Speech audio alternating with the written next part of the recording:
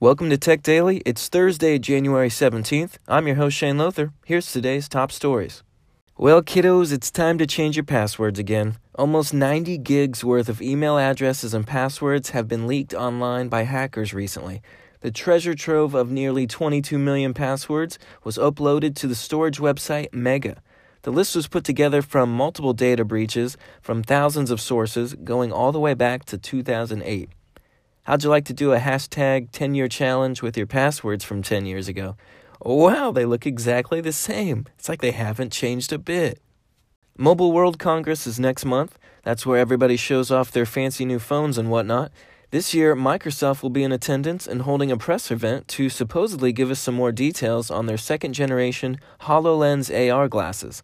After Windows Phone died out, Microsoft hasn't really had a presence at Mobile World Congress, so this is an unexpected return and it might mean something pretty big.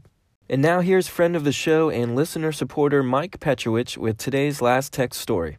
Spotify has started to roll out a new car view mode that lets users easily control their music while driving. The feature is automatically enabled when the app detects a Bluetooth connection with a vehicle. When car view mode is enabled, it enlarges the song info and other important controls. Essentially, this is a really great feature for those who have very large fingers and cannot help but press multiple buttons on their steering wheel column.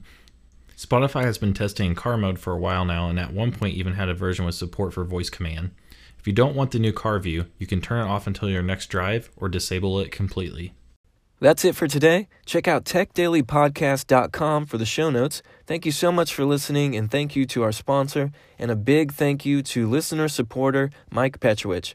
If you want to be like Mike and get a chance to come on the show, check out the link in the show notes for how to become a supporter. I'm Shane Lothar. This is Tech Daily. I'll see you tomorrow.